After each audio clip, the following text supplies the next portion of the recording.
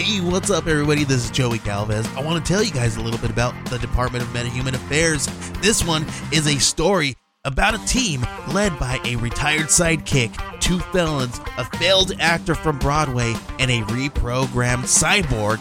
But their first mission is to stop the criminals who have robbed a bank, and they will have to set the world at ease. You're going to get 180 pages of entertainment, action-packed awesomeness right here in the first 6 issues in a collected hardcover volume 1. All you gotta do is head on over to Kickstarter.com and type in the Department of Meta-Human Affairs or DMA and check it out right now.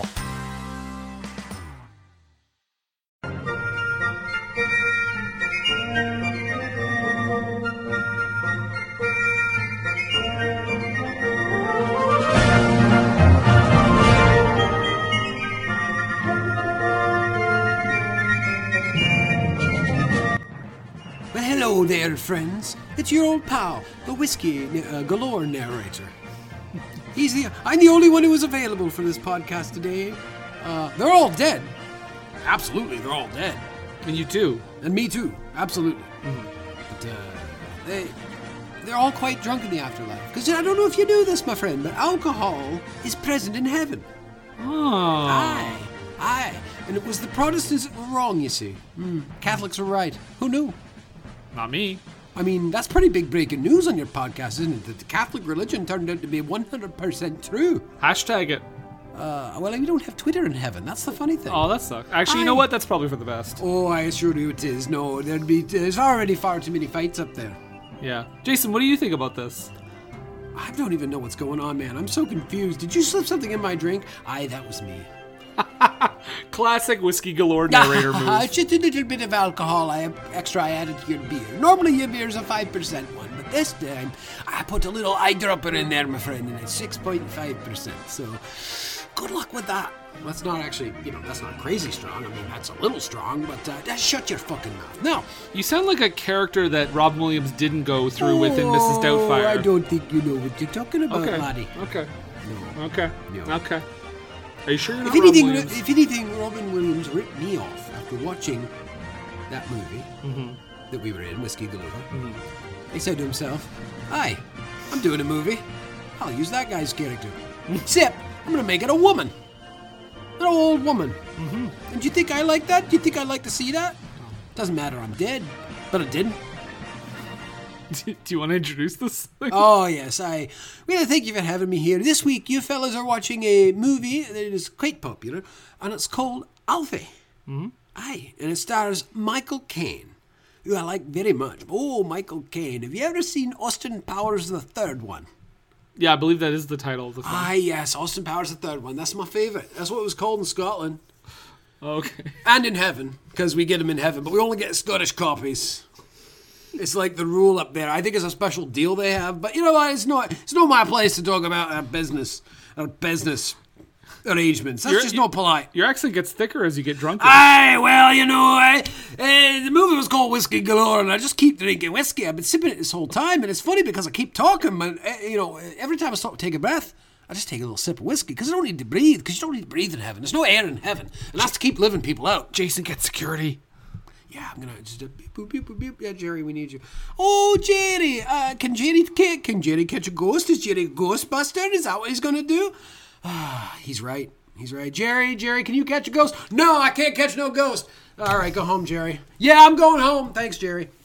Jerry's a pussy is what I think. Oh, get out of here, you fucking ghost. You're knocking my headphones off. What kind of...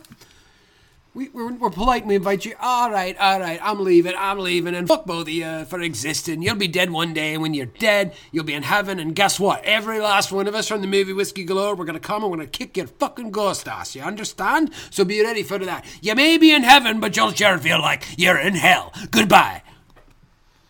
Jesus Christ. Wow, he was amped up. I thought he sounded so nice when he came in. He was so nice and folksy. But he kept drinking that ghost liquor, and he just got meaner and meaner and meaner, and it was very scary. It was very scary. That's why we have Jerry. I'm sweating. It was so scary. Yeah. Not because of the boiling temperature. No, that has nothing to do with it. It has nothing to do with the weather. It's this ghost making me sweat. It's all cold sweat, you see. Yeah. Oh. Well, this is a podcast. We should probably say. Yeah, Okay, yeah. We when's should the last remind you why we're here. This is a podcast called for screen and country. See, we did it different that time. I did it first. And this podcast is where we go through the top 100 films of the British Film Institute as established in the year of our Lord, 1999, of the best 100 British films of all time, excluding the last 21 years. Yeah, because those are terrible British Yeah, films. they're all terrible. Edgar Wright, you fucking hack. Fuck you mustached piece of shit. Your fucking music. You use music in your movies? Who do you think you are with your fucking music? What do you think? You're some kind of baby driver? Yeah, just making entertaining movies I like to watch and I enjoy. Fuck you! This fucking guy. Fangula. Fagula! Oh, I'm getting sweat in my eye. It hurts. Oh, God. But that's what we do. It's from The Ghost again. Yeah, so that's what we do, though. We talk about those movies every episode, and we go randomly through the list, one by goddamn one. Mm-hmm. Then we talk about them. We do. And we are doing that exact thing this week. Yes. But before we talk about this week's movie, we need to read some comments about last week's film, Whiskey Galore.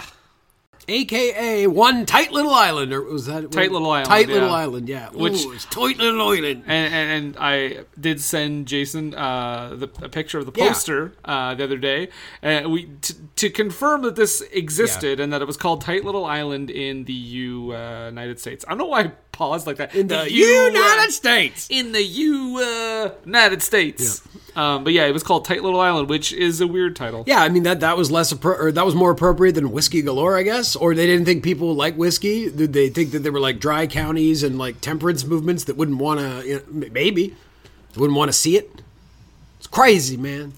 Charles Bill McKenney, who is I assume the most prominent person who's commented on our. It just sounds like a real prominent guy's name. Most prominent commenter. With his powdered wig. Yes. I saw it years ago on Turner Classic. I remember it being lots of fun. As I remember, it was called Whiskey A Go-Go in France and later became the name of the discotheque. Oh, yeah, I've heard of Whiskey A Go-Go.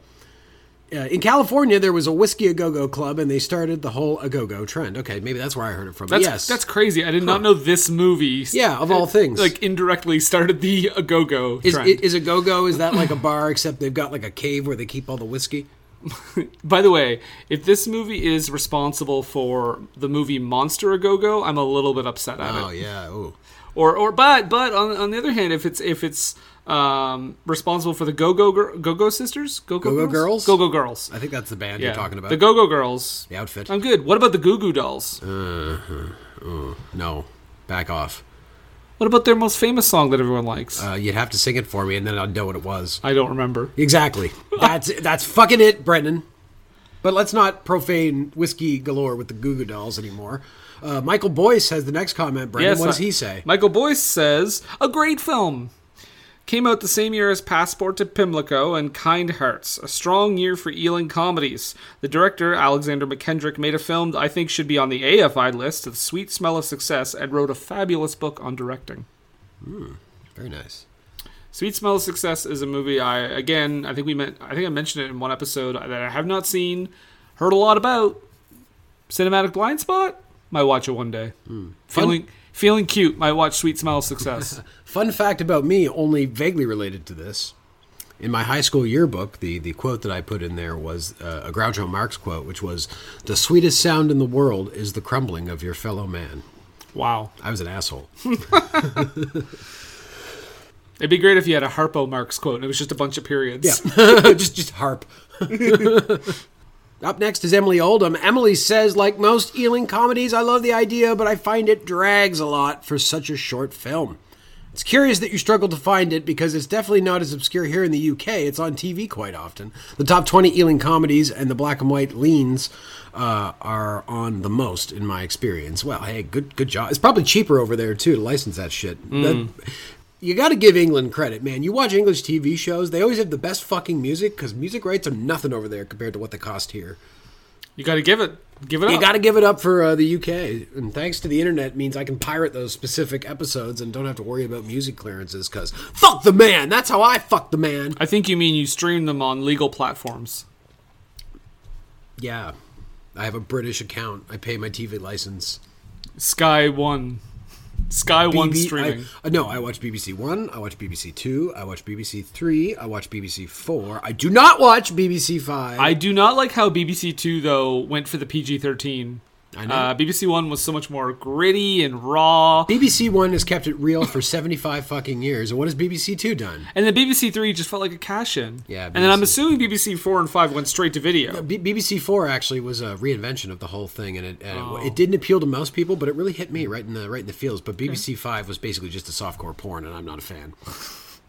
I hope BBC 6 they do an all-female version. I've been pushing for that for many years. Adam Pellman, serial commenter. Adam, welcome back. And murderer. I mean, allegedly. Hey, the evidence is damning, okay? Adam Pellman says, an absolutely delightful film. One of my favorite Ealing comedies. It's got two of my favorite British character actors from that era. Basil Radford, best known for playing one half of the comic relief duo in The Lady Vanishes. Lots of movie titles coming up here that we haven't talked about yet. Yeah. And James Robertson Justice. By the way, did anyone see the remake that came out a few years ago? Well, we're going to talk about it. At some point, yeah. I know. I looked it up the other day because I was trying to figure out if that was what I thought it was, but it was. Eddie Izzard was. Yeah, Eddie Izzard was in that because I was confused as to whether Eddie Izzard had starred in that or the remake of Dad's Army they did. And one final comment today from Christopher Barry. Christopher says, I know it's an Ealing comedy, and it has many elements associated with Ealing comedies. For some reason, I've never viewed it as an Ealing comedy. Maybe because it's set in Scotland, which is atypical. Maybe because I saw it when I was quite young before I really got into film and appreciated how good Ealing comedies were. The comedy in this seems a bit blunter and not as satisfying as Kind Hearts or The Man in the White Suit, for instance. Well, we haven't got to The Man in the White Suit yet. Is Kind Hearts on the list? Did you say who that was from? That was from Christopher Barry. Okay. Two first names. So, I mean, right there. Yeah, Kind Hearts and Coronets is on this list, and The Man in the White Suit. Yes, when we were actually, fun fact, when we originally were going to do this podcast, we initially rolled for The Man in the White Suit, but for some reason we decided to roll again, and we got Dr. Zhivago. Was Dr. Zhivago our first one? Yeah, yeah, of course. Yeah. Come on, has to be. Come on. I think what happened is we just to get lift the curtain a little bit. We did a random number generator online, and then we did the first two, and I thought, you know what? Let's roll the dice. That's more exciting. Yeah. So we still haven't done that movie yet. Still hasn't come up. Watch it. It would be great if it ended up being the last one. But Jason, those are the comments. Last thing we do here is compare to the AFI, the American Film Institute Top 100 list. My favorite part. Number 24 on the BFI was Whiskey Galore. Mm-hmm. Number 24 on the AFI Top 100 is E.T. And the winner is E.T. Yeah, E.T. I mean... Yeah, if I had to choose which one to watch on a given day, yeah, E.T. I haven't seen E.T. in years, but... I mean, not even, just quality of film. But I'm watching Shotgun E.T. I'm not watching fucking Walkie-Talkie fucking E.T. Oh, that ruined the whole movie for you, yeah, it ruined my life. I can't watch no fucking Star Wars special editions. Everything else is shit now. Fucking McClunky. Well, Jason, that is it for Whiskey Galore. We need to talk about this week's movie now. We need to talk about Alfie. Hello, Alfie.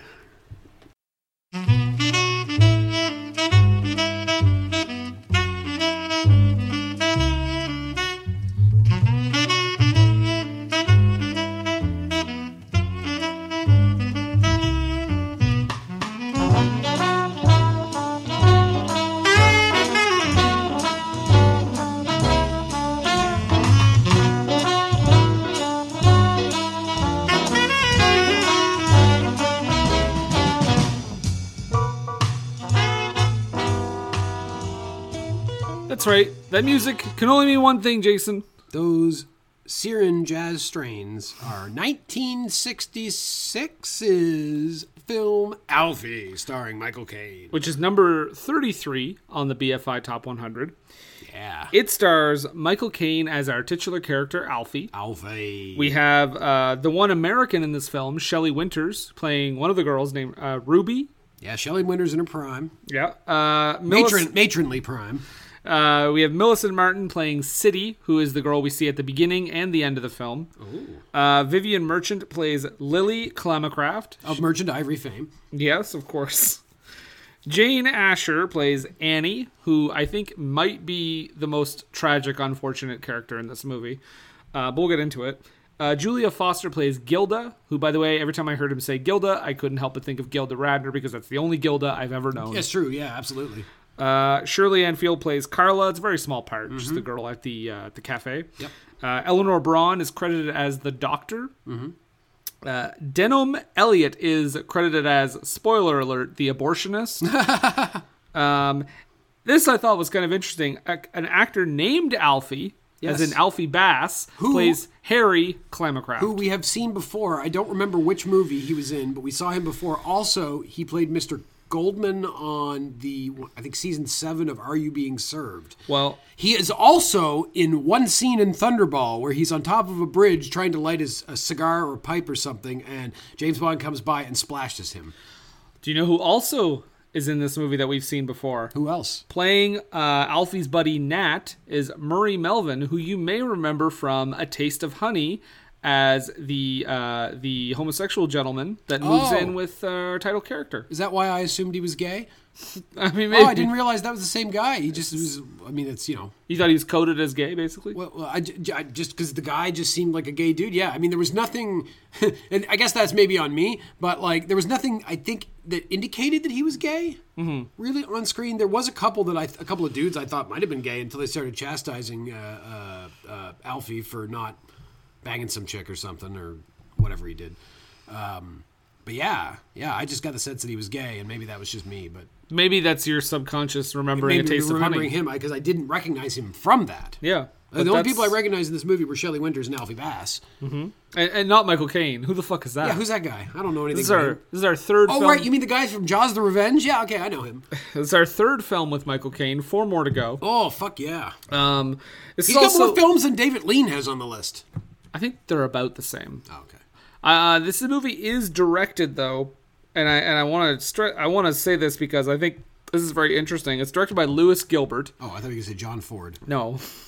Lewis Gilbert, who also directed 3 Bond movies. Ooh. He directed You Only Live Twice, The Spy Who Loved Me, and, of course, the one we all know and love, Moonraker. And he also directed a movie that we haven't covered on this list yet called Educating Rita, which also stars Michael Caine. But the reason I wanted to mention the James Bond thing is because this seems to me like kind of a James Bond-esque swagger that Alfie has. Yeah. But it's like the repercussions of that lifestyle. This was not what I thought this movie was, but now that you mention it, yeah, this is kind of like if they made a James Bond movie about James Bond's life but cut all the spy shit out. This is what he does when he's not being a spy. But include all the repercussions of his lifestyle, which I think makes this movie not age as much as it should.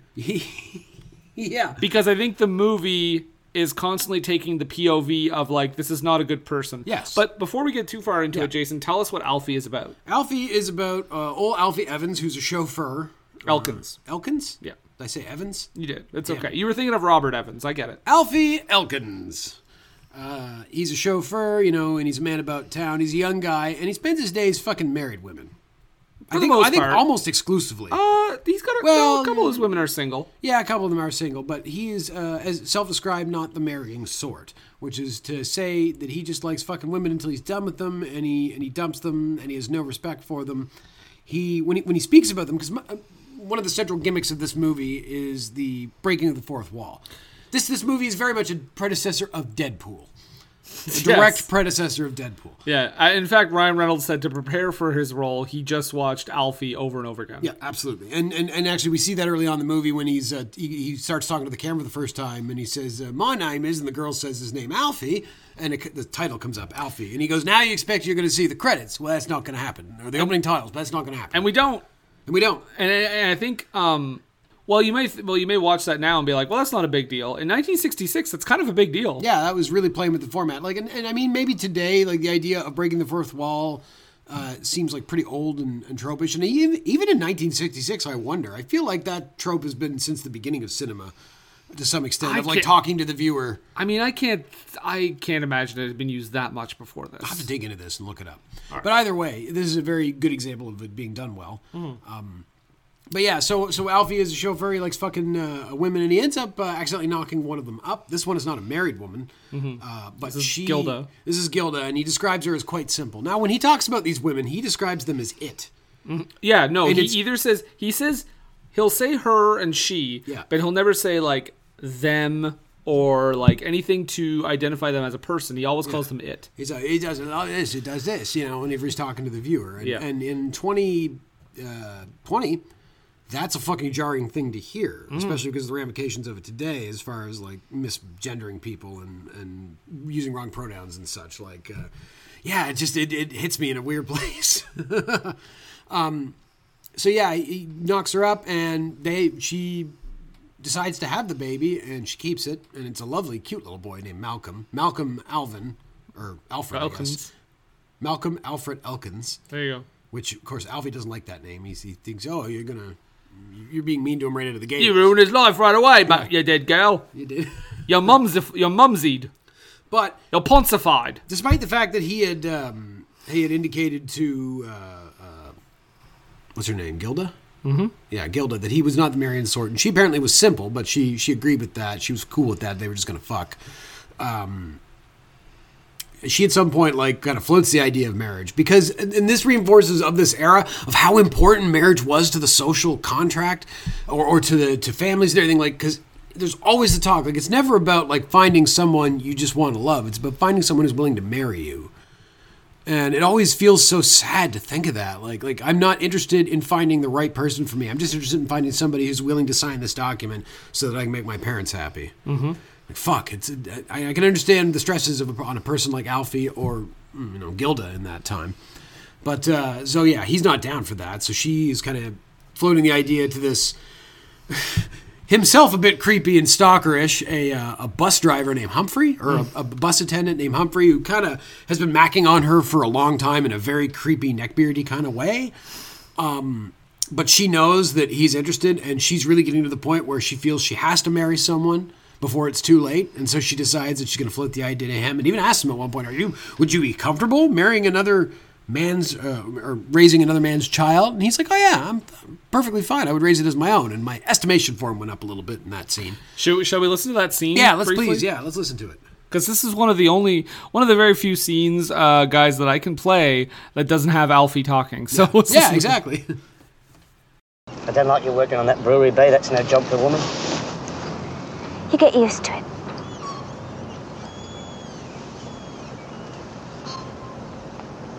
What's that? That's that ring I was talking about. Oh, it's heavy. 22 carat, solid gold. Same as I say that was my mother's. They don't make rings like that today. No, they made them to last in the old days. Can I try it on? Yeah, go on. No, sorry, but it's bad luck. They say that once you put a wedding ring on, you should never take it off again. I mean, that's what they say, I don't know if there's anything in it. Humphrey. How would you feel bringing up another man's child? Have a cherry. You mean little Malcolm? Well, I mean, once we were married, I could only look on him as my own child. I mean to say, I tried to be, a good father to him, if he'd have me. Yeah. So she wants to find a guy that she'll let fuck her. Mm-hmm. Basically. Wait, what? I'm saying she's looking for a guy that will marry her, and then in return for that bargain, she will let him fuck her. That's basically what it boils down to. I mean, maybe, but time. Nothing about those two's chemistry seems sexual to me. No, absolutely not. No, and it's further amplified later when she's talking to Alfie about it, and he asks, "Well, do you love him?" Mm-hmm. And she says, "No, I don't love him, but I respect him." Yeah. Which is an interesting approach to take, but I guess, if you're stuck marrying someone you don't love, you may as well marry someone you respect. Well, and I mean, you're saying this is the attitude at the time. Yeah. So, I mean, kind of just breezing through what this plot is. Fulfilling the social obligation. It's not even that she's just marrying anybody. She's marrying somebody who's respectable. I mean, kind of breezing through what this plot is, he like you said, he eventually can't take it, he leaves her, and then just kind of cycles through a number of girls from that point forward.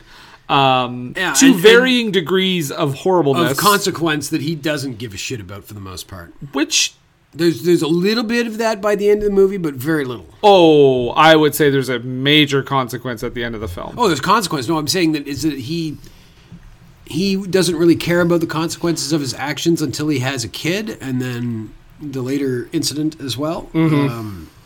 And that seems to be his only concern throughout the movie. My wife, this is what my wife said. My wife said, she watched this movie. She doesn't watch every movie with me. In fact, it's rare that she was, but she was sitting there, and so she watches this movie with me. And her comment was that throughout this movie, once he finally starts to care about something, the only thing he seems to care about are the kids. He cares about his son, and he cares about the child that he won't have from the later incident. He does not care about the women at all. No. Even by the end of it, and she was quite mad because he got no real comeuppance at the end of it. He had like a breakdown moment, but like that wasn't even related to the women. That was related to the child. I would argue he gets a big comeuppance at the end, but we'll get to that. We'll get to that. Put a pin in that. I want to talk about the whole fourth wall thing, because you Yes. mentioned that a little bit at the beginning. Is Yeah. that how this is a thing we've seen many times at this point?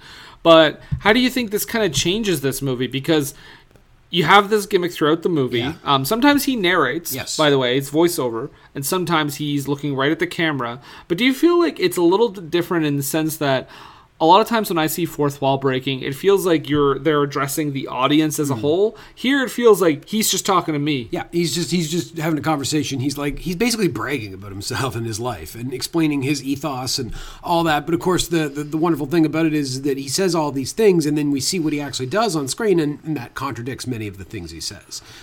Right, exactly. And I think that's the biggest clue as to where this movie stands as far as his attitude and behavior is. Yes. So you think like I was thinking like this movie without the fourth wall stuff, like how would that even? I think having that makes it more clear that the movie's not on his side. Yeah, absolutely. I think we get a sense of his internal character and see the contradiction with the actions, and then we know that he is not a good person at all.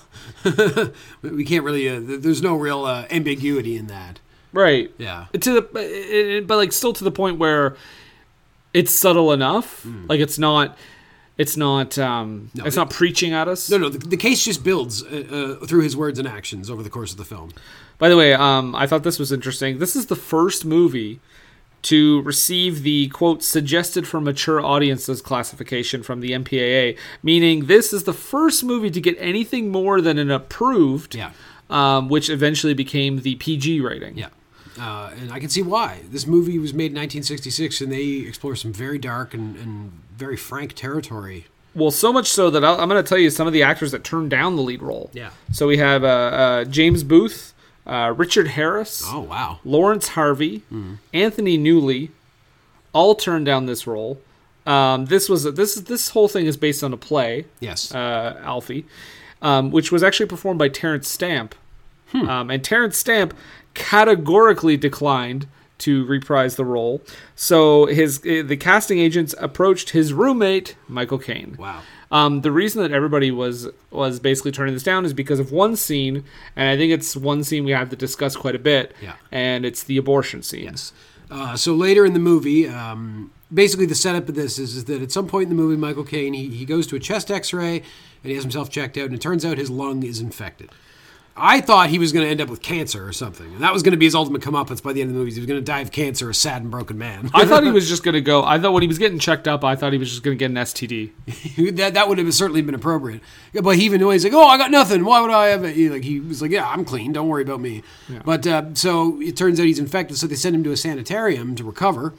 And while he's in the sanitarium, he meets our old friend Alfie Bass, who is also in there for sickness. I don't know if it's ever specifically said, but he coughs a lot. It's like a tuberculosis. Yeah, something type like thing, that. Yeah. So he gets to be friends with Harry. Is that his name? Or Harry, yeah. Harry, yeah. He gets to be friends with Harry, and in the course of being friends with Harry, he tries to indoctrinate Harry to his way of thinking, because he's the sort of character who's paranoid and wants to project his paranoia onto everybody else. And he starts going on about like, "Oh, your wife's probably cheating on you.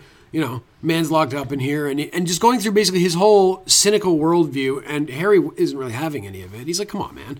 I do want to play that. Yeah, please I want play to that scene. Alfie trying to basically explain life to Harry. Yes. What you got to do, Harry, you start living for yourself, like I do. They won't keep me here long. But Alfie, I miss the kids, especially the youngest. Yeah. Now just listen to me, Harry. Just listen to me for a minute. Supposing tonight you was to snuff it. You know what I mean? You're right, you are. No, just suppose it. That's it, have a giggle. Imagine I'm It's all like this, a giggle. Yeah. Now, say your old woman picks up with a bloke and brings him home. No, Lily, she wouldn't. Why not? She ain't bad, you know. She's got a fair little figure. Not my type, of course, but still. Anyway, she brings this bloke home and introduces him to the kids as Uncle Bill. I bet your kids will get a big kick out of him. No, not young Phil. He wouldn't. He'd be the bleeding first, especially if Uncle Bill brought round some toys. You wouldn't buy young Phil with toys.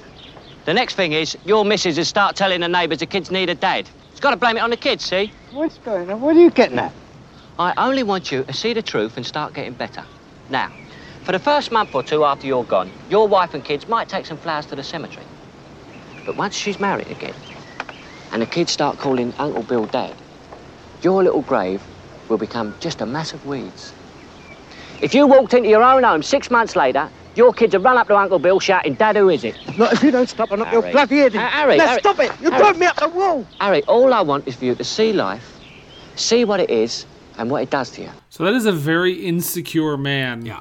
Explaining- Projecting onto him. Well, exactly. Like, I'm sure Harry is fine. Yeah. Like, I'm sure Harry and his wife, maybe it's a little strained because of where he is and everything, but I Where don't it think... goes.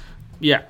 Alfie may be right about a couple things here, but at the same time, he's completely projecting At the same himself. time, is Alfie laying some groundwork as to prepare Harry for what's about to come? Because he's... I don't think so. No, you don't think I so? don't think that's in the plan. Although, you talk about the fourth wall stuff that he breaks the fourth wall and he tells us stuff while contradictory stuff is happening. Do you not remember where early in the film, at the very beginning actually, when he's having his little car makeout with City, and he says like, next thing you know, she'll be telling me to come over and meet a husband, and then she comes over and she's like, oh, why don't you meet my husband? And he's like, no, we're done here. It's time to bail, yeah. But he says in that scene, he says, I don't want to ever meet the guy because I don't want to feel bad. Yeah. So he acknowledges that if he knows who the person is that's being affected by it, he doesn't want to know about it. He wants to be ignorant of it. But in this case, he knows Harry. Yeah. He's friends with Harry. Yeah, exactly. And he has that, he sleeps with his wife. He still does it. He doesn't give a Which, fuck.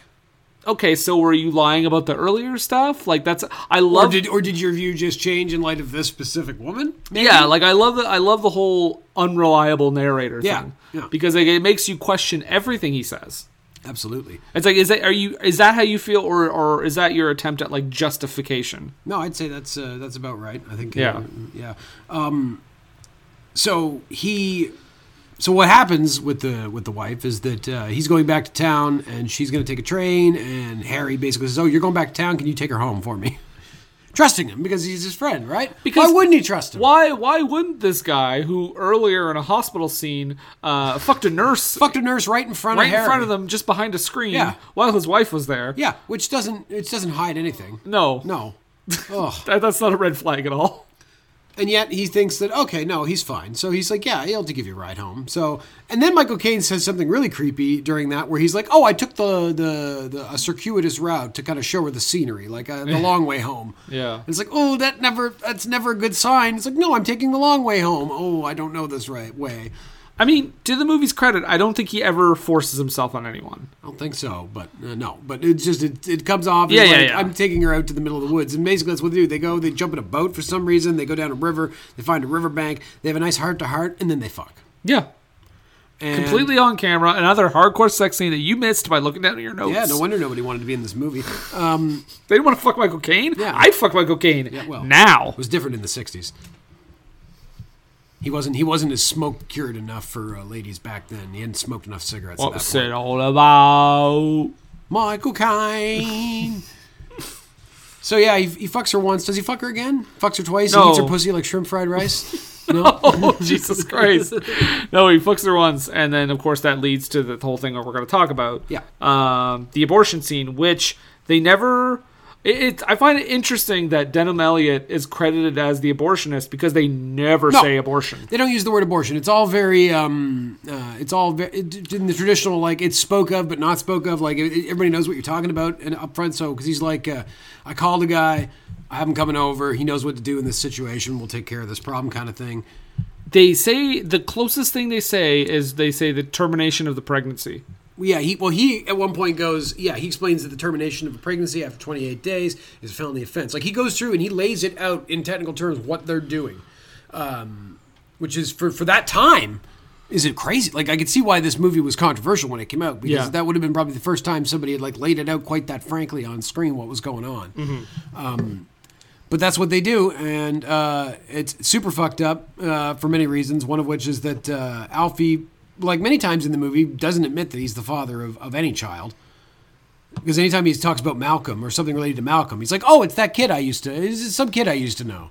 Oh, yeah, when he's talking about his actual son. He's talking about his actual son, yeah. Which I was surprised that didn't, that first time he has a kid, she has the kid. Yeah. Although, it's interesting because... Well, because he also has, it's part of his ethos. He's like, oh, you're a free agent. You can do whatever you want. Well, Alfie is pro-choice. Yeah. But I do want to play that bit at the beginning but like where he's talking about the baby. Yeah. Because I think it's interesting. You hear his kind of, the way he's talking to her, making it seem very much like he's an outsider, and he's like, "Oh, whatever you want to do, I'm a nice guy. You do what you got to do." Let's just listen. Just don't expect me to be involved in any way. Yeah, let's listen to him talk to Gilda about her baby here, and then of course we still need to talk about this abortion scene. Yes. You're late, girl. I ran all the way. Any news? Any reports from the front? No. Doesn't look like it. We've definitely got to do something about this little lot. I've tried everything, Alfie. You mean you've been taking stuff on the quiet? You don't want to make yourself ill, you know. Alfie.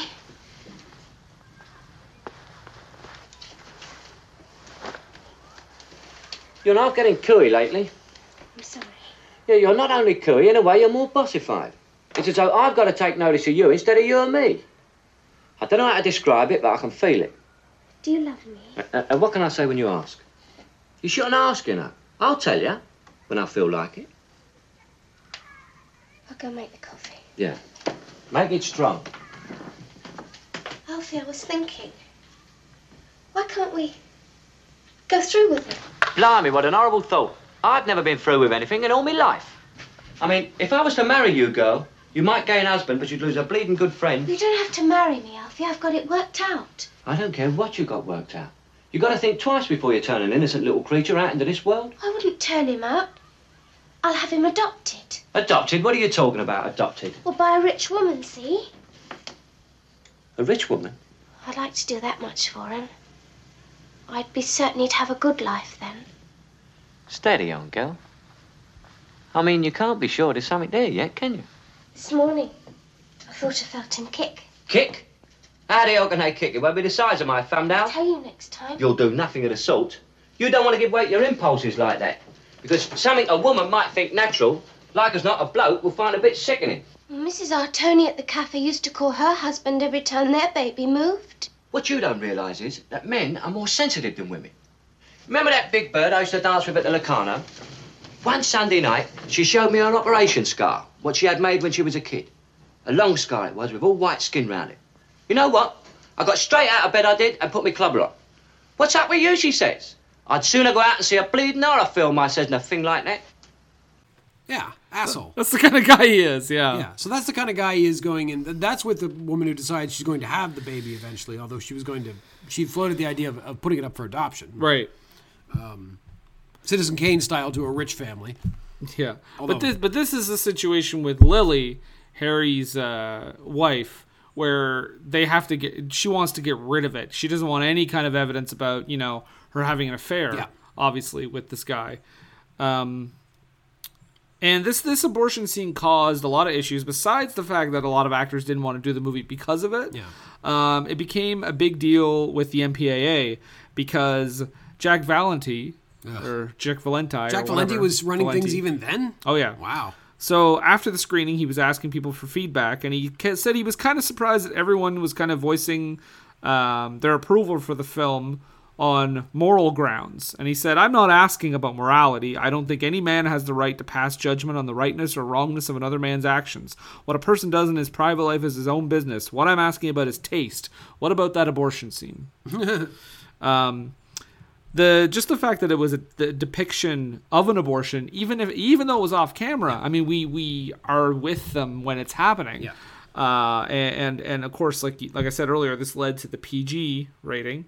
The Catholic decency people actually, but here's the thing, they actually said, in spite of the light treatment of immoral situations, the film develops the theme that an individual must accept responsibility of his actions. So they kind of turned around on it. Yeah. Weird. You don't expect that from the Catholic League. You don't. This is crazy to me, though. So because they let this scene in, Paramount was told, all right, listen, we let you get by with this, but you got to make some other changes. So they agreed to remove the hint that the dogs at the beginning of the film were having sex. Well, that didn't work because I assumed they were. They left only, this is the quote, they left only a preliminary shot of them sniffing intimately at each other. Which was enough, honestly. They also agreed to take out a shot of Alfie throwing Siddy's underwear at her. And there's a line that they almost cut out, but they managed to keep it in, where Alfie says to Shelley Winters as he's taking her picture, he says, well, I got two positions, straight up or sideways, depending on your nationality. And they said this line is in the final cut, but it was so casually delivered by Michael Caine that everyone missed it. Yeah, that's awesome. And I think the thing about this scene with the abortion is this is the first time we see Alfie have an emotional moment. Well, let's talk about the lead up for a little bit before we get right to that. Okay. I just want to mention the fact that when it comes time where he's like, do you have the money? And she's like, oh, and she goes and reaches into her own purse and she fucking pays for her own abortion. That's true. He doesn't even offer any money. Now that comes back later because he slips some money into her purse. So we get an indication that he's not that somewhere deep down in his soul, there's a little part of him that occasionally will do the right thing. And so he does pay for her abortion. Although she doesn't know about it.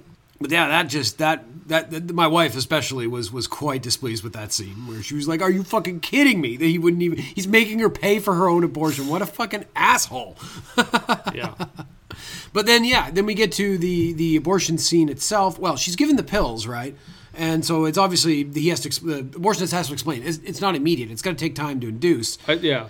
And he said, and Alfie's like, well, what if something happens? And he's like, well, if she gets sweaty, if she gets a high temperature and she gets sweaty, give her 2 of these pills. I'll give you 6. Have a nice day. And he's like, no, but what? I need you to stay. And he's like, have a nice day. 2 pills.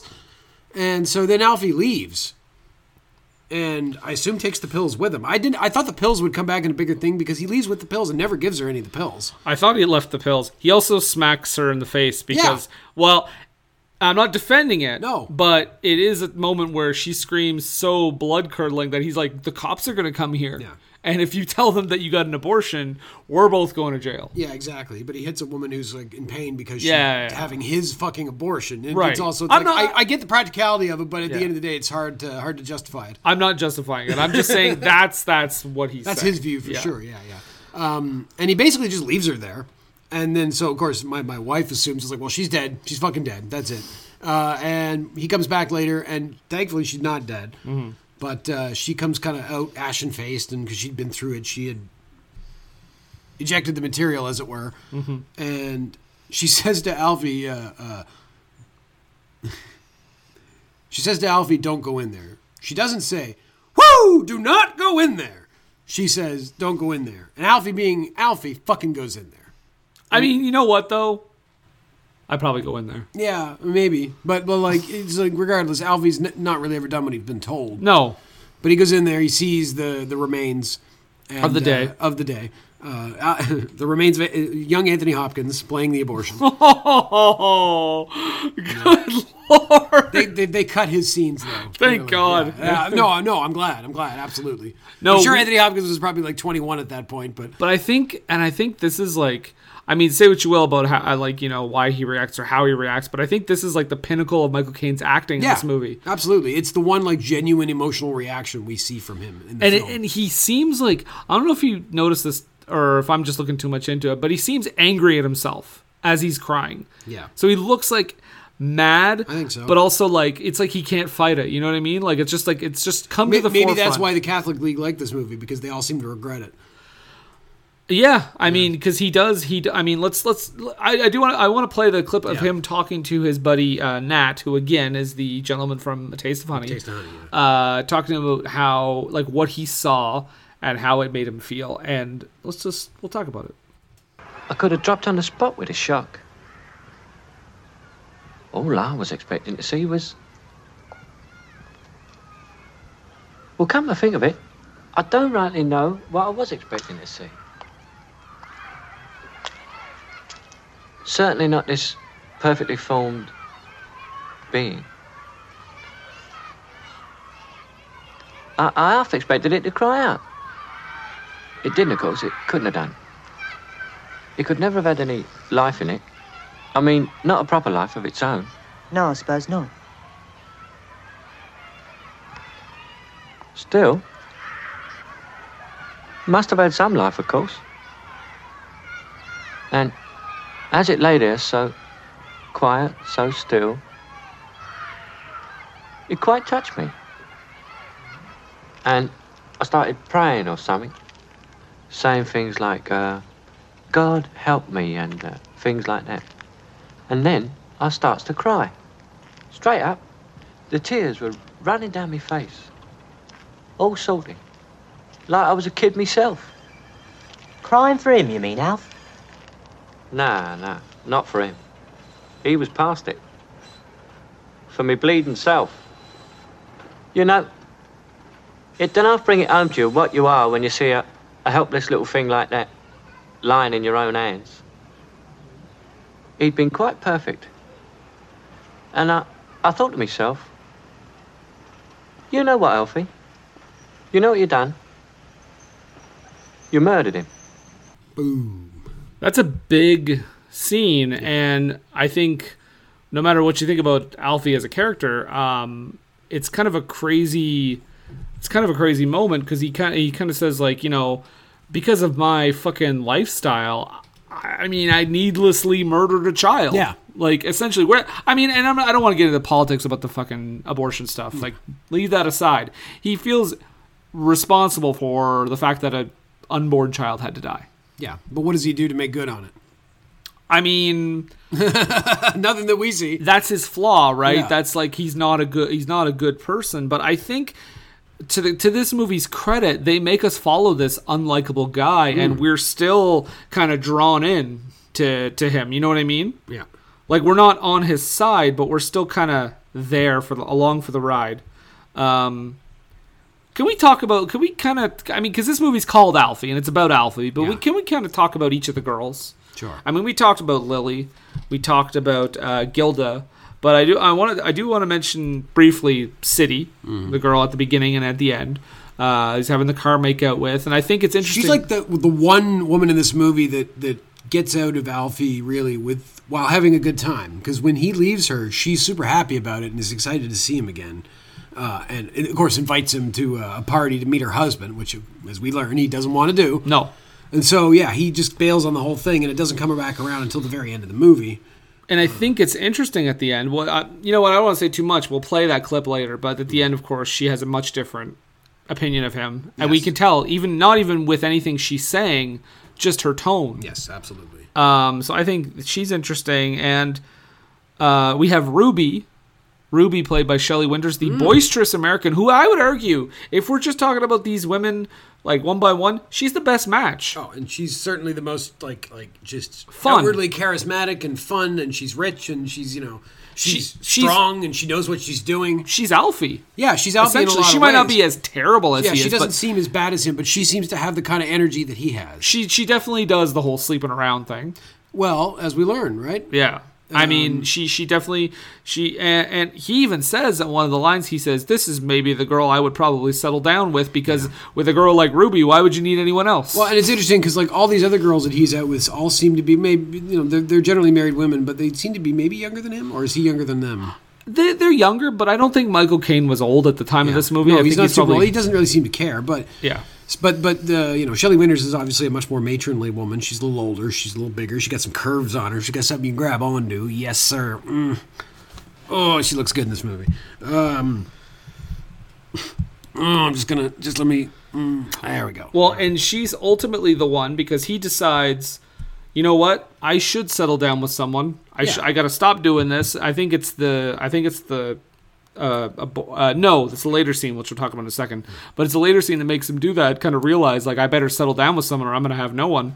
And she is with a guy, and when he asks her, why him? What has he got over me? And she simply says, he's younger than you are.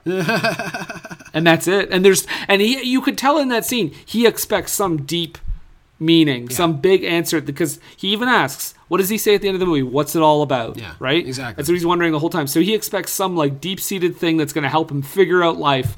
And she just says, he's younger than you. Are. That is a stab. It is a stab. To the heart. And it is, because I mean, it reveals how terrible a character he is in a lot of ways, because his reaction to her doing the exact same thing that he has been doing to everybody for the entire movie is to react like with the most like pearl clutching, like, oh, seriously, like you would do that to me? What's he got that I don't? What are you doing? But the interesting thing is, in other parts of the movie where he talks about like girls talking with guys and being like, yeah, talk to him, I just don't want to know, don't tell me.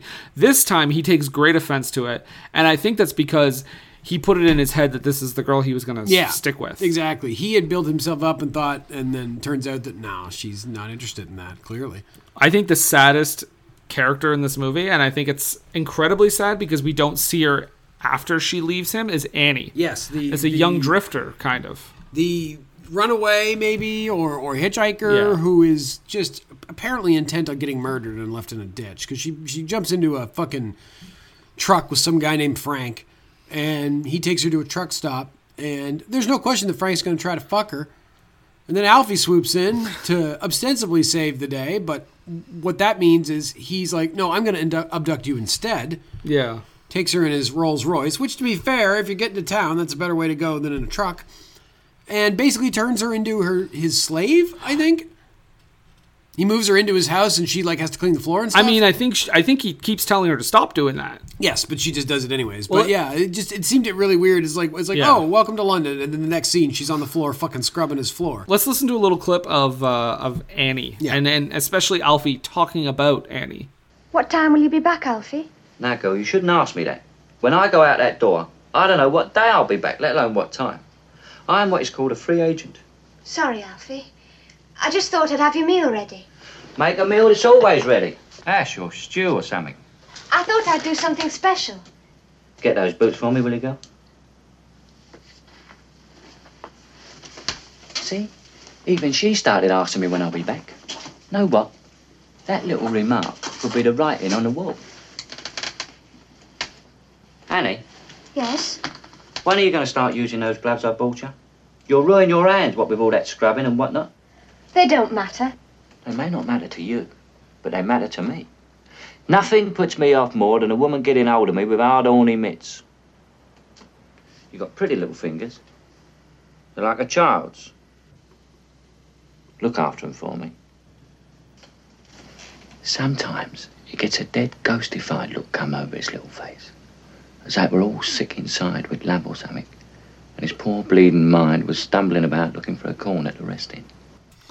That is a girl who was hung up on the guy that she was previously with, first of all, because he says like that thing about like, you know, she gets a ghostified look. Yeah. Meaning she's like a deer in headlights sometimes especially when they're intimate. I mean, following that, we see a sex scene, kind of, as much as you can show in 1966. Yes. And she just kind of has that blank look in her eyes. And he doesn't know what that is. He's never experienced that And that before. makes him mad. And so he gets up and smokes at the window angrily for a minute. And he's like, oh, it was so raw.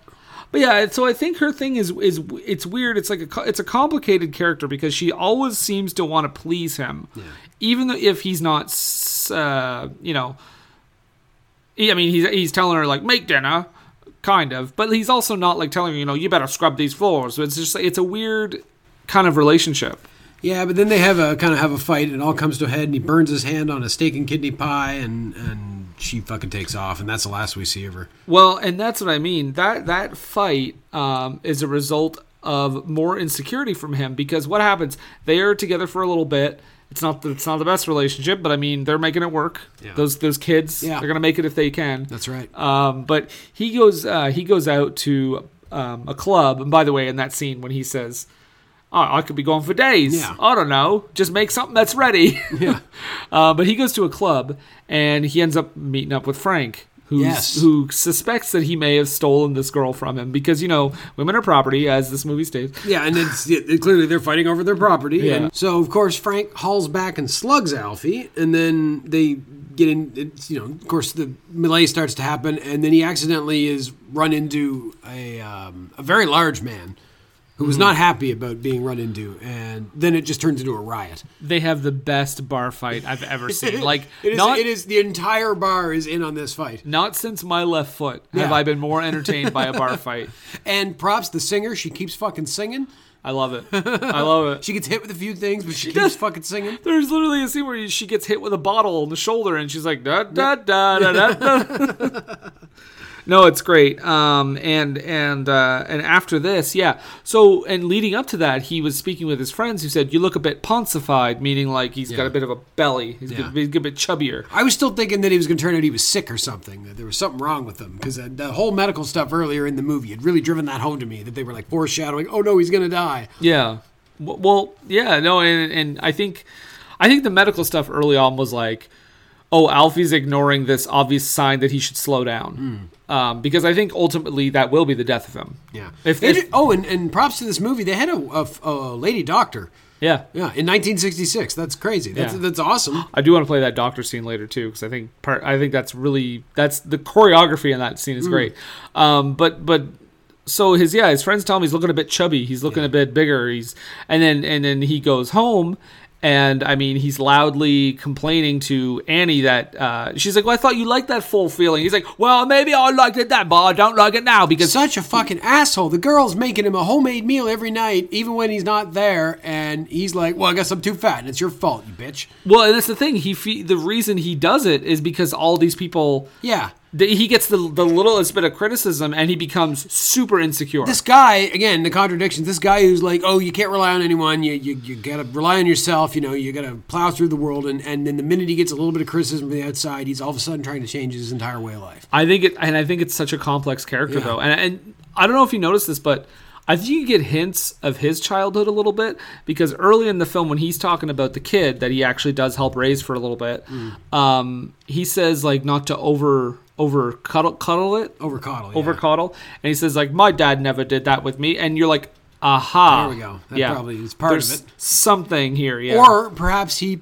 appreciates the Spartan way of life and he'll, like, let his child out in the woods and they have to kill a wolf. And if they don't kill the wolf, well, then they weren't strong enough to live. And someone might fall into a pit. Who knows? Maybe.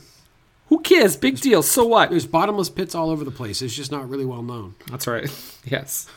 So you mentioned, I know we're kind of all over the place, but you mentioned the doctor scene. I do want to play that scene because this is a mixture of the doctor speaking to him speaking to the doctor, and him speaking to us. Yeah. And I think it's just so great how they combine everything. Let's take a look. Let's hope this plays in audio real well. I think you'll be able to point out what's what. Now breathe out slowly. She said in her letter, Malcolm and me will be all right because I'll be at home to look after him. Again, a good deep one. Hold it.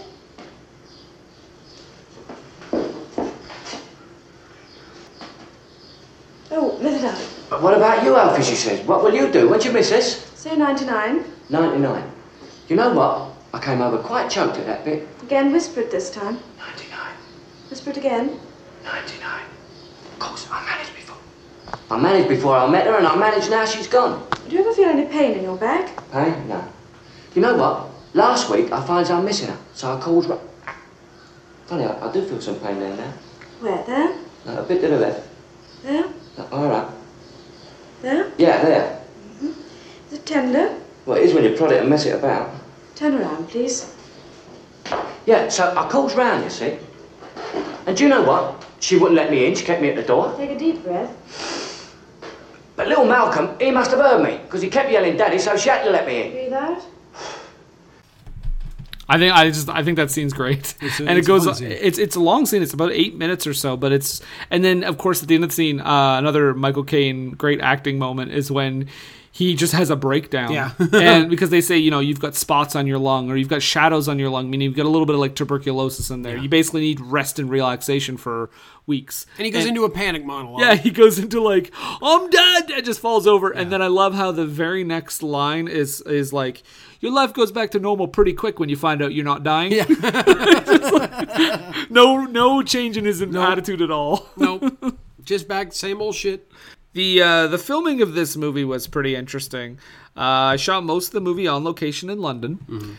And Michael Caine said, Lewis Gilbert decided to bring the camera in very close and have me speak not to an audience, but to one close confidant. And that's what I meant when I say, like, it sounds like he's just talking to one person. Well, and it seems like throughout the movie, often when he's speaking with people, he is pretty much right in their face. Like, you see it when he's talking to Harry, you see it often when he's talking to the women. Like, he's always in somebody's face, like, very close talking with them. He trusted Michael Caine so much, or he had such confidence in Michael Caine, Lewis Gilbert did, that he actually allowed Caine to make a suggestion for one of the actresses, because he suggested Vivian Merchant, who plays Lily in this movie. Yeah. She had not done any acting in film. She had been like a stage actress, and she's also the wife of someone we've talked about before, a playwright named Harold Pinter, who was the writer of The Go-Between. Yeah, there you go. Connections everywhere. And then they divorced, and she died of alcoholism. Oh, really? Yeah. Oh, that's sad. One of the things I thought was interesting is Michael Caine talked about how Alfie was a great learning experience in many ways, and one lesson that he learned the hard way was never smoke during a lengthy dialogue scene. He said, and I quote, "There I was, having done a long shot of a scene smoking a cigarette all the way through, and everything was fine until Lewis said, 'Okay, we're coming for the close-up.'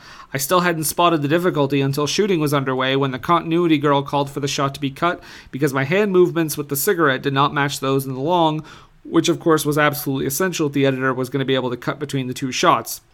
We did the shot over and over as I took a puff on the wrong line and then blew the smoke out on another wrong line. It became a nightmare and eventually took 15 takes to get the shot, a rarity on Alfie, where the majority of the shots in the film were take one, not because we were particularly brilliant, but because we had very little money and thus very little time." Yeah. So I thought that was interesting. Another thing he said was actually... which makes me laugh because it makes me think that she's hardly playing a character, is that when he met Shelley Winters for the first time for this movie, he was basically preparing to go into makeup, and he introduced himself, and she said, "Let's do it before we go into makeup, otherwise we'll have to get made up again." And he says, "Do what?" And she said, "Screw." She basically said, "I always like to screw the leading man on the first day and get it out of the way because it can interfere with our performances." And Michael Caine said he stood there with his mouth open, just absolutely floored, and he ran away. He ran in the opposite direction. He couldn't handle her. And then he said, as he was running away, he could hear her cackling, laughing. He said, of course she wasn't being serious. Why did I think that at the time? He said, "I think she was just playing the old pro trick of wrong-footing the other actor if you don't feel too confident yourself, which, of course, one never does on the first day." So I think that's a great story. I think that's fun, yeah. Now, you say he projects. I think Annie might have been the one he projects the most on. The girl, the runaway. Because he's always telling her, she looks incredibly sad all the time, and he literally tells her, and it's that annoying thing that guys do. Yeah. Smile! You look so much better when you smile. Yeah. But the way he does that, it's almost like, he's almost like saying, like, because I think he's a very sad person. Oh, yeah. I think he's incredibly depressed, and that he hides it with this debonair man about town thing. He drowns his sorrows in bottles of liquor and pussy. Yeah, bottles of pussy. Bottles of pussy. Pussy be falling in my pockets in the bottles. Are you doing Bill Cosby? Dirty Bill Cosby's coming back. I mean, right now, if he was going to come back, he would have to come back as Dirty Bill Cosby, don't you think? I hope no one would book him. Yeah, no, me too, but shit. But his preoccupation with that he keeps telling Annie, smile, smile, look happy, look happy. It's almost like he's talking to himself because he realizes that Annie is losing the battle that he is winning. You know what I mean? Like he's pushing that away, and I feel like she's not. And he kind of sees that as an exposure of himself. Well, he's like, he's trying to encourage her to push it away or whatever he's doing to make it work for him rather than dealing with it. Yeah. That's the thing, yeah. He's like, well, you don't have to deal with it. Just be happy. Just look happy, and everything will be fine. Yeah, exactly. Fake it till you make it, baby. We should probably talk about that last scene.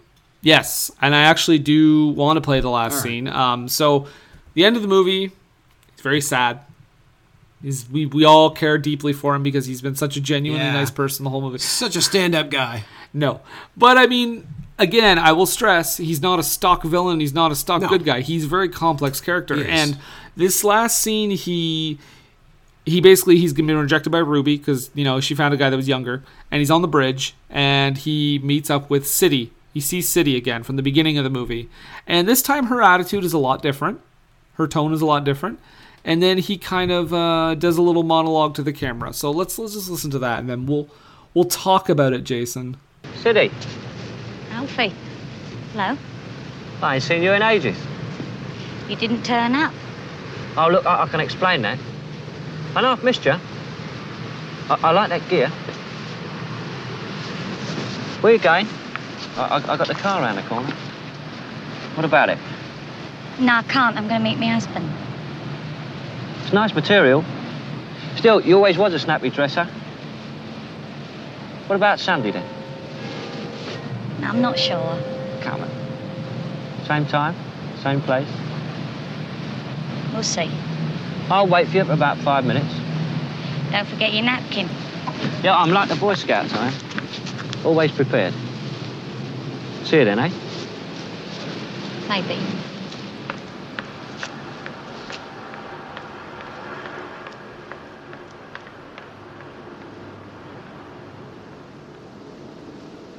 You know what?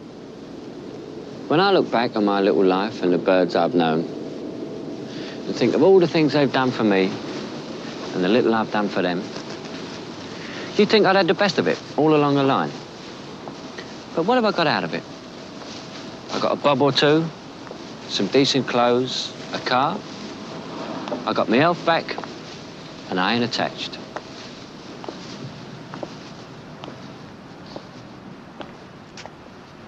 But I ain't got me peace of mind. And if you ain't got that, you ain't got nothing. I don't know. It seems to me, if they ain't got you one way, they got you another. So what's the answer? That's what I keep asking myself. What's it all about? Know what I mean? Know what I mean? Wink, wink, nudge, nudge. So, what do you think? Do you think he's learned anything? No. Do you think? Really. Do you think he thinks he's learned? Oh, something? absolutely. No, absolutely. I think he thinks he's had like a personal epiphany, but I don't think he's changed much. So you think the same thing's just going to cycle? Oh yeah, no question, no question. I'm also wondering if this sort of thing has happened before, where he had a self-reflective moment. Like that. I mean, maybe not to this, because I mean these are some very specific things that happened to him, but yeah, he certainly had moments where he thought he learned something about himself, but he really didn't. It just allowed him to continue justifying his own existence the way he's been existing. And I do love the dog showing up at the beginning and the end. What do you make of that? Well, I think it's just a metaphor for him. He's a dog. That's a dog. It's a dog. You the think dogs together. It's like, oh, hey, buddy. You know what I'm talking about. You think that's it? Yep. I mean, the dog is a lonely dog in an alley. Yes. Is that not kind of how Alfie ends up at the end of the movie? He's a stray dog, just moving around, just living life out of trash cans and shit. Does he have a home? Do we ever see him at his house? I don't think we do. Well, he's got a car, so he at least has a place to sleep. I don't think we ever see him at his home. He's always at like the he never goes. Yeah, exactly. He never goes to his own house. You know what we kind of glazed over? He's also a criminal. Yeah, well, you're right. He mentions he always, what is he called? He always has a fiddle. Yeah. Like he's always got some like side scheme going on. Oh yeah, because he's working at one point. He's like... He's siphoning gas. Yeah, he's siphoning gas out of a car, and it's like he's working at like a mechanic shop or something. And his boss, I think it's a really funny scene, because his boss comes up and says something, and then Alfie turns to the camera and be like, my downfall was I whistled. Never whistle when you're at work. You're never that happy. Yeah, that's a good line. Which I thought that was great. And he even like encourages Gilda that she should start stealing out of the till at her work. Because she says, I've had such a great day. I made them so much money. And he's like, well, what does it matter? It's not your money. Why don't you start lifting a nickel or two? Yeah. But yeah. So you don't think? So you don't think he's changed at all? No. I do want to ask you, and we'll talk about this in a future episode more in depth, but like, what do you think it is about this movie that 38 years later they said, I know, you can say like money, but like 38 years later, they decide to remake this. Like, what do you think? What do you think goes into that? Do you think? Well, that's the question. I mean, we'll have to see the remake to see. I don't know why that was the movie they thought to go back to. I mean, because that's my question about that remake: is that do they make Alfie a more like did they make the take on him more humanistic, more likable, like where he does bad things, but by the end of it we have kind of that more American take on it that he's actually all right, or do they go the other way and just make it super dark and by the end of it he's just like he just doesn't give a fuck? I've seen it once in theaters, classy, and I mean Jude Law is in it. He was in everything that year. 2004 was a big year for him. As Sean Penn says, Jude Law is one of our most respected actors in the industry. He is, and he deserved to be called out. What a great Oscar ceremony. Wasn't it wonderful? But I'm pretty sure it follows similar beats. And I think, that speech at the end, I think is like pretty much the same. But yeah, I think they definitely make him a little more human. I think he's more just a Lothario than like a sexist. Yeah. I mean, you have to be a little sexist to be this character, no matter what. Oh, absolutely. But I think he's definitely a little more. I think it's a little more light. Like he doesn't really. I do remember it being pretty dark though. Like Alfie doesn't seem to think of people as women in the original version, or rather, women as people. Like, I think every person is a woman. Every person is a woman, and that's a fact. Yeah, he doesn't really seem to consider the feelings or hopes or dreams or wants or needs of women in general. And by the end of it, I don't know that that's any different. He's had his heart opened up a little bit by the kids, but he just doesn't care. Well, and I mean, I think that last scene is proof that he might not have changed at all, because what does he try to do at the end? He tries to hook up with the girl from the beginning of the movie. That's like doing a complete 360. Yeah, he's walking down the street at the end of the movie, and my wife's quote, which defines her experience watching the movie, is, "I wish somebody'd run him the fuck over." And I'm like, well, he comes back in a sequel, so sorry. Oh, there is a sequel, isn't there? Yeah. Wow. Not with Michael Caine, though. No. This guy who then also did the soundtrack for the movie that he was in. Yes. Who is in that Alan sequel? Price, I think his name is. No, that's not who plays him. I think so. Who plays what is it called? Alfie Rides Again? What's it all about, Alfie? Alfie Darling. Oh, Alfie Darling, okay.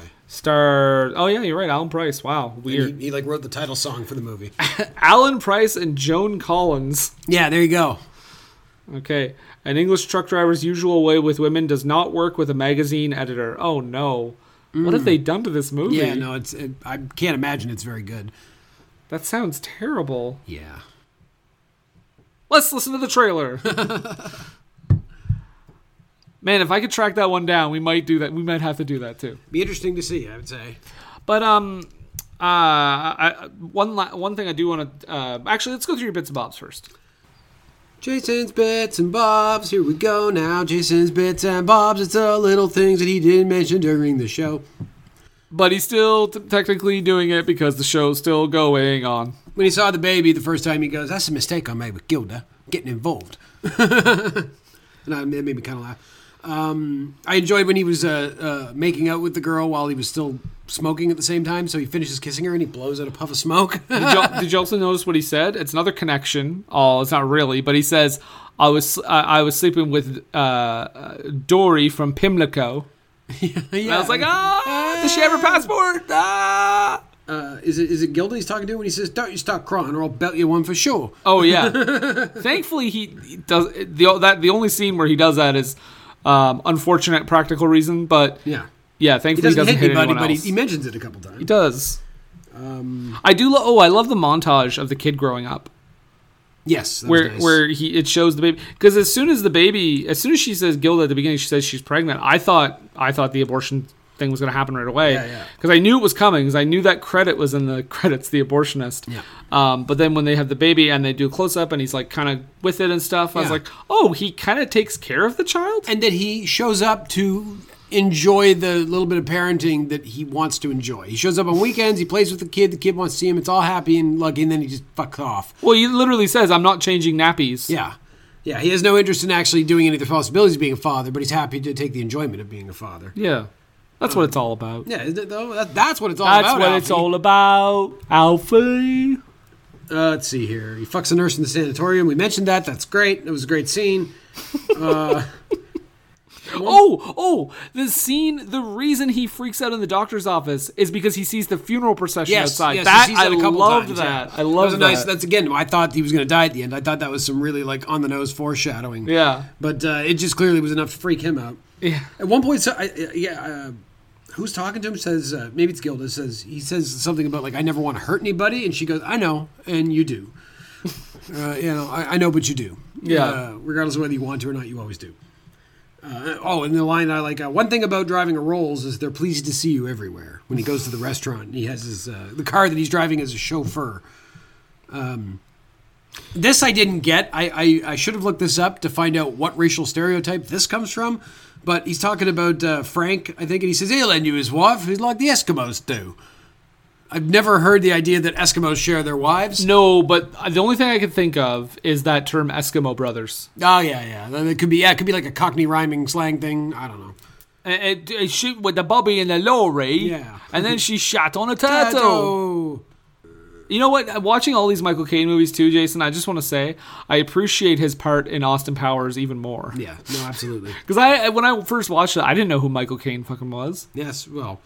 Yeah, I think, I didn't really know much about him before then. I can't really think of what I would have seen him in. And I remember everybody at the time being like, oh, that's such good casting. And I'm like, okay. And now I'm like, oh, wow, that is good casting. Michael Caine, he's fucking amazing. And I'm sure that that was a request on Mike Myers' part. Because I have to imagine that he grew up watching Michael Caine. I was like, I have to have this guy. I mean, they have the Alfie song in Austin Powers. Yeah. What's it all about, Austin? Yeah. So one last thing I'll mention is at the end of this movie, whatever comeuppance he gets from the end of the movie, seeing his aborted baby and then being turned down by an older lady who's like, you're not young enough for me, seems like a real minor comeuppance for this guy. Now, obviously life is life, and in life, not everybody always gets a deserved comeuppance, whether, so I guess like life, that's what happens. But, watching this movie, especially my wife, was very disappointed that he didn't get some sort of like comeuppance for his actions in the course of this movie. But that's life, man.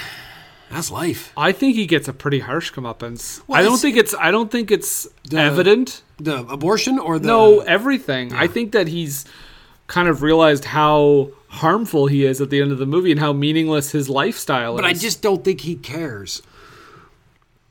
I feel like he's just going to go back out and do what he always has done because that's all he knows. I feel like he wants to care. He might want to care, but his baser instincts, baser urges maybe seem to take over. Yeah. Like I say, I think he has a way of doing things. He knows how to do it. He likes to do it that way. And regardless of what he's starting to learn about himself, he's kind of pushing it to the side so he can continue living the life he's been living. But again, it's like you said, this isn't some Hollywood movie where everyone gets their comeuppance No, absolutely. No. It's not a neatly tied up box, Is that it? Yeah. Okay. Yeah, those are my bits and bobs. What I wanted to do before we talk about the awards it was up for, because it was up for quite a few, I want to talk about the theme song. The theme song, the song, What's It All About, Alfie, or I think it's just called Alfie, but it was recorded for the American release by Cher, arranged by Sonny Bono. It was actually, apparently it was also on every release. I actually had thought that there was a different version on the UK release, but I was wrong. You were wrong, Brendan. You were wrong, and you have to admit that. But in the UK, they did have a singer named Cilla Black to record her version of the song, which became a huge hit. This song was written by Burt Bacharach, by the way. Give credit where credit is due. No wonder it was in Austin Powers. Yeah, well, there you go. And he shows up in Austin Powers. Yeah, he's in the first one. What the world needs now is love, sweet love. It's the only thing that there's just too little of. Thank you. That's a present for all you listeners out there. You're welcome. But yeah, so what I want to do is get your opinion. I want to see which one you prefer. All right? Okay. We're going to play two different, I mean, not the whole thing. We're going to play two selections from the Alfie theme songs, and then it might have a surprise for you at the end. Here we go. This is Cher. What's it all about when you sort it out, Alfie? Are we meant to take more than we give? Or are we meant to be kind? And if only fools are kind, Alfie, then I guess it is wise to be cruel. Okay, so that's a little bit of Cher, very produced, very, very, you might say overproduced maybe. This is Cilla Black. Only to the strong I'll be. What will you lend on an old golden rule? As sure as I believe there's a heaven above, I'll be. I can see why that one was the British hit. Mm-hmm. Something about it just, I think, would strike into the hearts of the post-war British crowd. Like just the violins in the background and kind of the muted drums. Like it sounds like a dance hall song almost. So, like at the end of the night you would play. So between those two, which one did you prefer? I think I like the second one more as much as I like Cher. The first one sounds very much like an American take on that same kind of material. A very like produced, American version. And I mean, Cher's American, so that's expected. But now, I bring you those two, but I raise you the version recorded by Dionne Warwick. Ooh. I know there's something much more, something even non-believers can believe in. I believe in love, Alfie. Without true love, we just exist. Alfie, until you find the love you've missed, you're nothing, Alfie. That sounded like a combination of the two. It sounded like Dionne Warwick doing a better produced cover of this Cilla Black version. Yeah. Yeah. I really like that one. Yeah, it's nice. It's not the it's not any kind of official one for the movie, and maybe we shouldn't have spent 5-6 minutes talking about the theme song. But fuck it, I think it's interesting that there are so many different versions of this. Yeah, it must be a good song. I could have played like 8 different versions of that, but I'm not going to. Well, I'm sure there's like a dance album, a European dance album from the early '90s that was made that uses a lot of samples from this movie. And I remember for a fact that the remake doesn't have the full song, but they do open up as the logo is coming up. I think it's like Paramount or something with "What's it all about Alfie?" it's like some sort of like old. It's supposed to sound like a vintage radio thing, and I'm like, oh, okay. So now we acknowledge the original. We can move on now, Jude. That's right. Hey, Jude, don't be afraid. I won't be afraid. I'm not scared anymore. Although Ashley Simpson did give me a scare when I was hosting Saturday Night Live and no music came out of her mouth. I thought she died. I did. Poor Jude Law. Why did he have to be the host on that unfortunate night? But he hosted again, so all's well. I want to talk about how this movie went to the Oscars. And it was nominated for 5 Oscars, Jason. Oh, wow. Does not win a single one, though. Fuckers. It is nominated for Best Song for Alfie, which I think is awesome, because I do really like that song. Yeah. But the winner that year is Born Free from the movie Born Free. Born Free. Best Adapted Screenplay it's nominated for. The winner that year is a movie we will cover eventually on this show. It's called A Man for All Seasons. Okay, yeah. I've heard of that title. Best Supporting Actress is Vivian Merchant, who plays Lily. She was nominated, but she actually lost to Sandy Dennis for Who's Afraid of Virginia Woolf. Okay. Yeah. I have actually seen that movie, and she's great. Best Actor, Michael Caine is nominated, but he loses to Paul Scofield for A Man for All Seasons. Mm-hmm. And Best Picture is won by A Man for All Seasons. Can't wait to see that one. Yeah, should be interesting. At the BAFTAs, it is nominated for Best British Actor, which is actually won by Richard Burton. Oh, Richard Burton for Tobruk? For Who's Afraid of Virginia Woolf and The Spy Who Came In From the Cold. He got nominated for 2 roles? Wow. Well, he was great in both, I guess. Yeah. It's nominated for Best British Film, which is won by The Spy Who Came In From the Cold. Best British Screenplay, which is won by Morgan. Best Cinematography, which is won by Arabesque. Best Editing, which was won by Morgan. And it wins 1 BAFTA, Most Promising Newcomer, for Vivian Merchant. Oh, very nice. Yeah. It's kind of surprising. I'm a little surprised Michael Caine didn't get a Best Actor somewhere. Yeah, you'd think. He's great. He's what carries that movie. Phenomenal. If you have a worse actor in this movie, It doesn't work. He becomes so unlikable that you don't Yeah, care. exactly. He makes it complex and interesting. So, Jason, Alfie, number Final 33, 1966. Okay. I like this movie a lot. My main issue with this movie is its classification as a comedy. I don't believe this movie is a comedy anymore. I think this movie was a comedy when it was released. I didn't find a whole lot of it super funny. There's some funny moments, and Michael Caine's character is certainly charismatic, but I think the material that it goes into gets so dark that I just don't think you could classify this as a comedy anymore. And that's a pretty minor thing, is classification. Yeah. But like I say, I did like this movie, and I told you outside while we were preparing for the podcast that I was going to compare it to a movie that maybe you wouldn't expect. Yeah. But this movie very much reminds me of, maybe not as dark, but a version of 1992's Abel Ferrara classic Bad Lieutenant.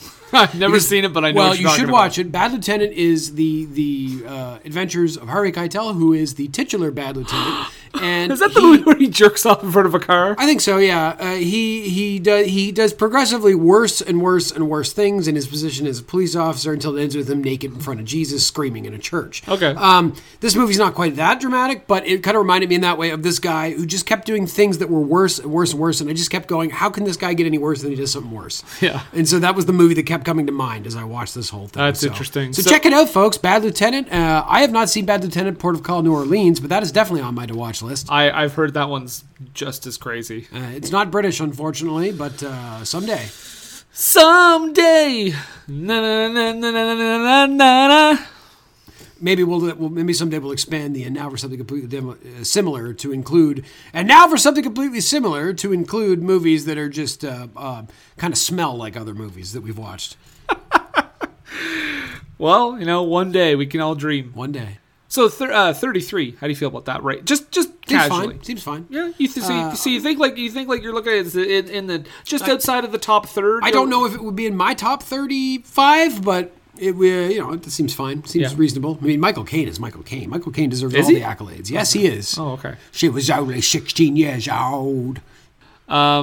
Yeah, no, I mean, I was surprised when I saw that it was so high on the list before I watched it, and I'm on board with it being in the top third. I think it's an incredibly complex movie that I don't think people think. I think when people think of Alfie, because this is a movie that people know of, more than they've seen, but I think when people think of the movie Alfie, they think it's what it is on the outside: a Lothario, a man about town. Bedroom to bedroom, sleeping with ladies. And we've seen those sorts of movies about a guy that just fucks his way through a bunch of women and it's all fun and whatever, and it's not so deep. But this goes to some dark territory that other movies wouldn't. I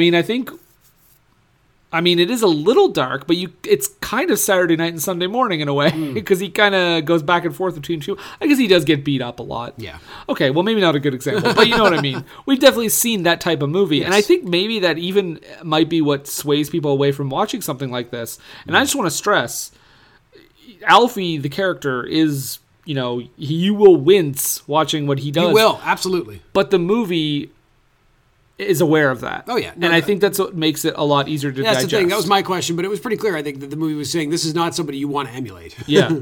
Yeah, and I do think the James Bond connection with the director is really interesting because of that. Neat. Yeah. Two totally different He's making up for the James Bond stuff. He's like, this is what it actually would be like if you were that asshole. Maybe. Well, actually, he did Moonraker after this. So. Pigeon double take. Oh, my. Greatest movie ever made. Yeah. So I would say yes. I would say it's great. It should be. I would say it's probably going to be in the top third. I mean, we still got quite a few movies to go, but it's great. Yep. I loved it. It was an enjoyable watch. It was fantastic. And I agree with you. I don't know that it's a comedy, and I don't know, even if it's listed as a comedy, I don't know how much of a comedy it was back then either. I think if you look back at older comedies, I think there was a lot more dramatic elements than we usually get nowadays. Absolutely there were, for sure. There are movies I've watched from the 70s and 80s that are comedies where it's like, who thought this was funny? It's a drama. Yeah, this is a great movie, but I'm not laughing. But I'm not laughing at it. Christ. Yeah. Yeah, Animal House is dark. It is. Although you watch Animal House now, and I'm not on Bluto's side anymore. I was reminded, they were talking about this on another podcast the other day, but the scene in that movie where the dude's like got the girl on the bed and the devil comes on his shoulders like, yeah, fuck her, go ahead, fuck her.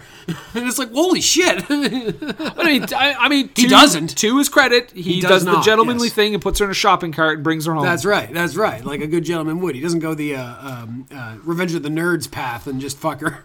Yeah. Oh my God. Darth Vader rape. Yep. Revenge of the Nerds. So yeah, I think we've come to the end here. That was a good discussion, Jason. Yeah, I it was enjoyed talking about Alfie with you. But now, oh lordy, you are sweating something fierce. Oh, it is a hot day in here. Oh no! It is time to roll the dice. It is time, and I believe it is Brendan's turn this week. Yes. Wonderful. Yes. Because what we are doing right now, Jason, is we are going to roll the dice, and we are going to land on a number out of 100. Ideally, that number will be a movie that we have not watched. Yeah. First roll, I don't know, but we'll try. And I have a 10s D10 and a 1s D10, and when I roll them, Jason is going to tell us what movie we are going to be covering next week. Alrighty, engage the Who Wants to Be a Millionaire music, and let's do this. Okay, so we're in the 20s. 20s. There's a few in there. 22. Look at that. First go.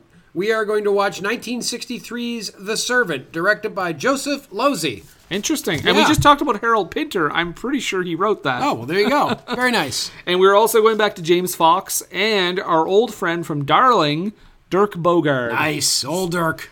Wow, The Servant. Okay. There we go. Some heavy shit we're getting into we next watched week. Remains of the Day the other week, so we should be ready for this one. That's what I mean. And and James Fox is again playing the master, I guess. Oh, yeah. Here we go. Lord. Jimmy Fox. Jamie Fox is his name. Jamie Fox. There we go. Yeah, they're related. Jamie Fox and Eddie Fox. Okay, The Servant. Wow, I'm surprised we got on the first roll. There we go. So that's going to do it for that. You can find us on social media if you're so willing. Yeah. By searching for us on Twitter. We're at BFI_pod. Jason is on Twitter. That's at Jason D. McLeod. That's MACLEOD. Follow me and like it or don't. Yeah, he often posts pictures just after he's had sex. Oh, I want people to see my glow. Your gorgeous ladies of wrestling? That's right. That's right. I always hold my glow posters up after I've had sex to be like, yeah, look at these ladies. This is how I feel. Yeah, Alison Brie. That's right. You're a spirit animal. No, I have original glow posters from the 80s, the original ones. Yeah, Alison Brie. Yeah, exactly. She was there. She was. She was very tiny. She was very young. There was a lot of laws against it. She was that kid that wrestled Kenny Omega. God. Remind me of that atrocity.